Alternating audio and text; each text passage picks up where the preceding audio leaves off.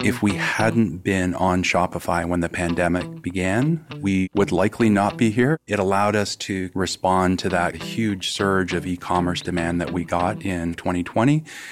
Just a whole bunch of innovation and iteration.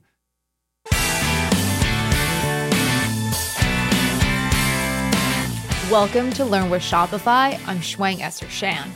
Having multiple sales channels to generate revenue has never been more important for small businesses, especially in the food industry where sales have been so unpredictable with all the shutdowns and reopenings. This was a big challenge for Propeller Coffee. It's a coffee roaster based in Toronto that relied heavily on wholesale. Their pivot online really helped the business, and it's a great model for anyone looking to expand their business. I'm joined today by Lose Taetong, the company's founder, and Aaron Zach, VP of Sales, Marketing, and Strategic Projects. We're going to kick things off with you, Lose. Thank you so much for being here. Thank you very much. Good to be here. So Propeller Coffee used to be a wholesale business and you guys pivoted online. But for yourself, actually, you had a career in the Navy and also in consulting. Tell us what drew you to the coffee industry. After about 15 years of consulting and being very, very much kind of cerebral, in spreadsheets and in our heads and on whiteboards, it really was about a pivot to something much more local, something much more tangible, bricks and mortar, and in the community. And not just writing strategies and business plans, but actually executing on them. So that was a big part of the kind of origin for why Propeller. And a big part of your value system is the farmers and having those direct relationships. Tell us how you establish those relationships and why it's so important to source from these farmers. Yeah, no, that's a huge part of it. So our three core values as a company are quality, sustainability, and community. And that set of relationships that you're asking about with the farmers kind of cuts through all three of them because they're so intertwined. Great coffee is grown by farmers who care and who care not only about the plants and the coffee and the kind of environment that they're grown in, but also about their workers and about the community that they're growing their coffee in.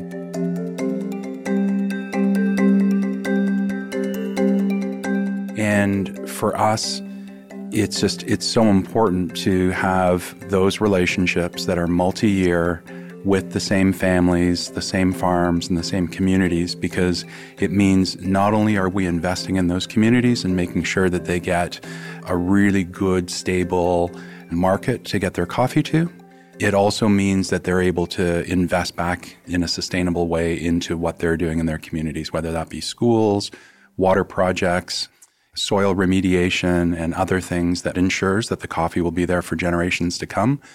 And so, in terms of how did we get those relationships, it's tough because we're a small Canadian roaster based in the West End of Toronto.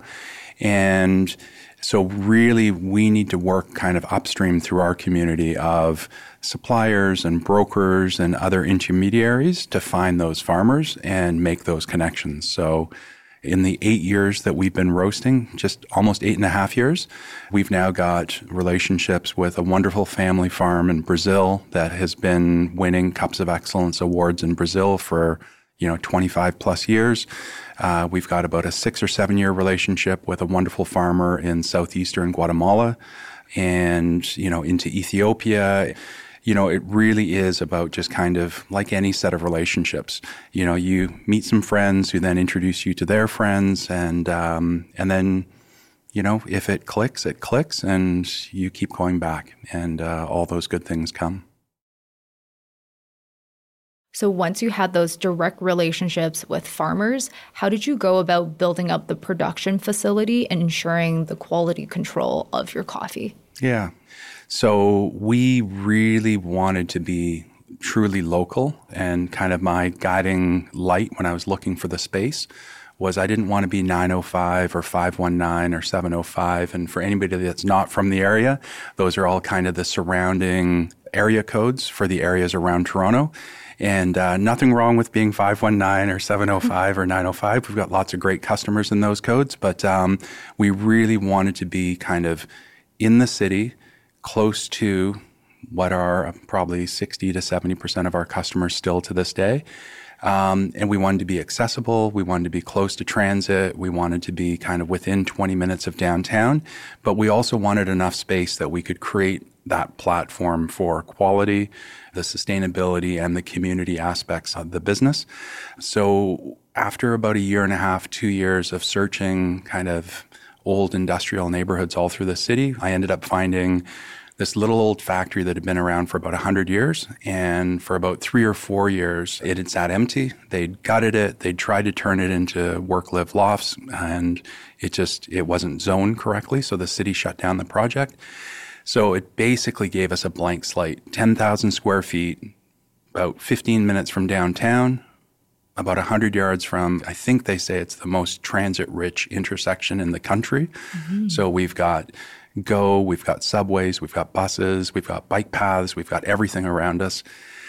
And we had a blank slate. So we were able to turn it into a super sustainable, zero footprint roasting facility, cafe, and kind of event space in the front, coffee lab and education area in the middle, and then the roasting and warehouse production area in the back. And we're able to do all those things, have the cafe, do the roasting, do the lab work.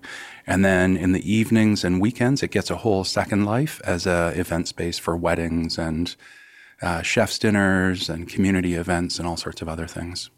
It's a beautiful space, and I've learned how to pour lattes there. So tell us why the learning hub aspect of Propeller is so important as well. Yeah, I think, learning is fundamental to humans, and I think we all love learning in whatever field or domain we kind of either work in or, apply our craft in.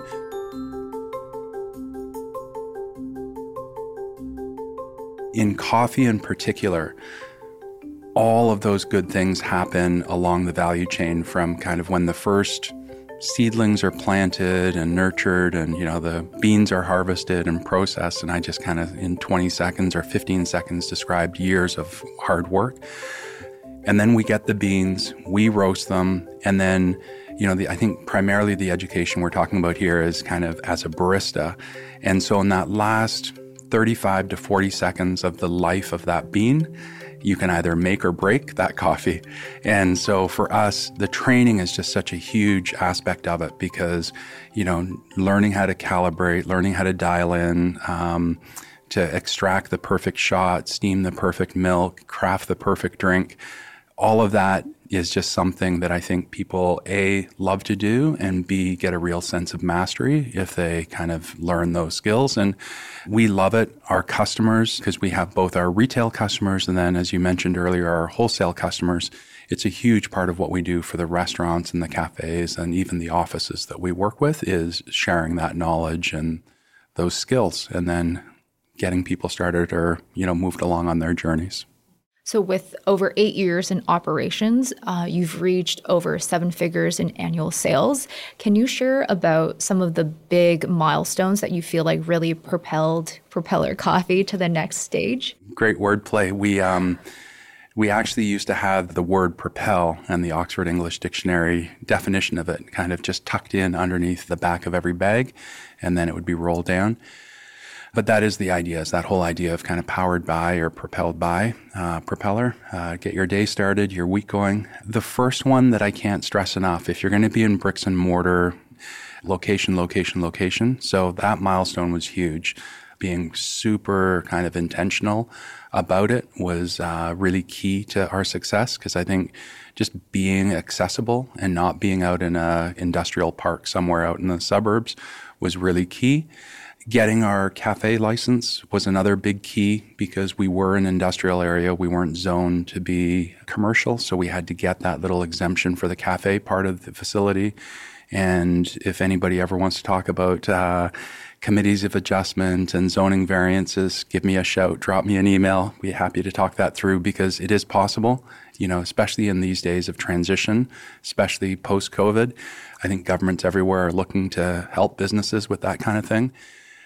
So those were 2 key milestones. I think the third one was we were about 2.5, almost 3 years old, and we ended up winning Roaster of the Year. And, Roast Magazine, Connie Blumhart and her team down in Portland, Oregon, they do an incredible job with the magazine and then with a daily email service called Daily Coffee News. If you are into coffee, just sign up for the newsletter. It's absolutely awesome. And they run this program called Roaster of the Year. They kind of do it both to acknowledge and recognize great work, but I think, the real magic of it is to push those of us in the industry to really aspire to do more. And so we submitted an application. We didn't in a million years think we'd win, especially being as young as we were and with as many great roasters as there are around the world. And that year was the biggest pool of applicants. I think there were a couple hundred from all around the world. And we won based on our story of triple commitment to quality, sustainability, and community, and a bunch of the work that we'd been doing. That really helped because suddenly we were on the radars of, coffee people down in the States, coffee people internationally, and Canadians. I think we're great at acknowledging success in our community once an American or once somebody internationally has said we're doing a good job. And so I think that even helped us here at home. So that was a big milestone. And then, one of the other super important milestones for us was when COVID kind of hit all of us and all of our communities. We went from being largely a wholesale business, 85-ish% of our business was wholesale, supplying cafes, restaurants, offices, specialty grocery, and others. And almost overnight in that week, in March 2 years ago, 80 to 85% of that business crashed. And we went online. And, we've shared this with some of your colleagues in various other groups that we've had a chance to meet with.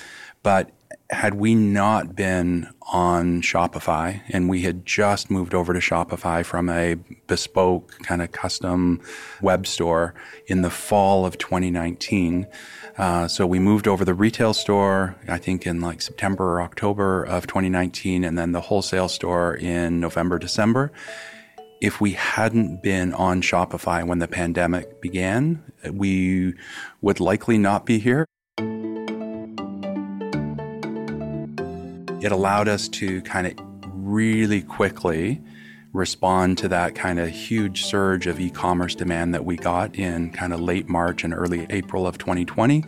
And it allowed us to then, implement a subscription program, implement a loyalty program, just a whole bunch of innovation and iteration that had we been on the old custom platform, we'd be, dead in the water. As I've said to a few of your colleagues, thank you. Thank you. Thank you for being a part of our platform and being a part of the merchant base.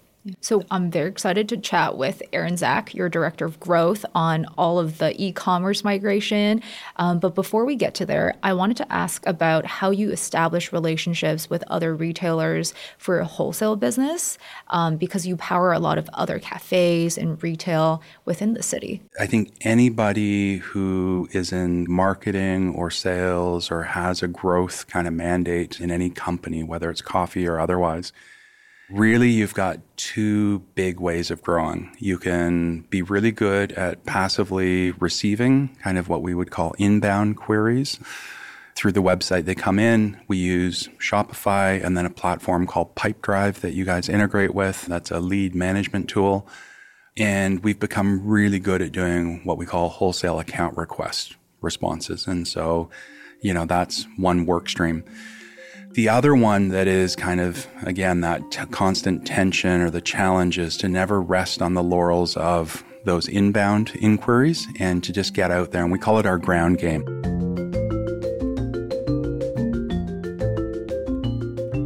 Always trying to get out there, talking with new cafes, new restaurants, existing ones, whatever it is, and just getting out there, sharing our story, sharing samples, connecting with people, and seeing if it's a fit.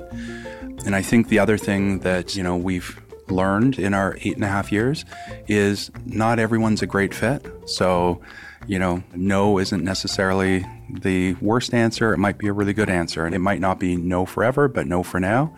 So, yeah, we spend a ton of time doing that. The other thing that we've really learned through the pivot to e-commerce and retail e-commerce is just the importance of awareness and getting out there. It's meaningful for wholesale, obviously, but for retail, whenever we think, oh boy, like it's saturated, we find people who say, hey, I never have heard of Propeller, or man, I love your coffee. How long have you guys been around? Did you just start recently? And then it really kind of reinforces just the importance of getting your message out there and finding ways to do that. And can you share a little bit about your storytelling and I guess your customer education that really resonates with people?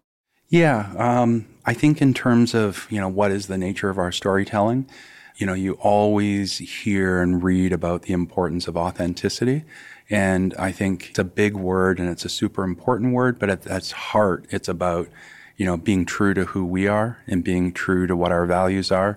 And so the way we've decided to focus on kind of our storytelling is just to be kind of as nerdy as we are in our storytelling. So there's a lot of facts and a lot of education and information about our coffee or our processes or, whatever it is we're talking about. And then for it to try to be focused on, whatever the topic is and not so much on ourselves. Like people want to hear a little bit about us, but mostly I think they want to be learning. They want to be growing, developing their skills. So kind of nerdy and in a nerdy way, fun as well are the two kind of key elements of our storytelling. Amazing. Looking forward, are there any future projects you can share with us?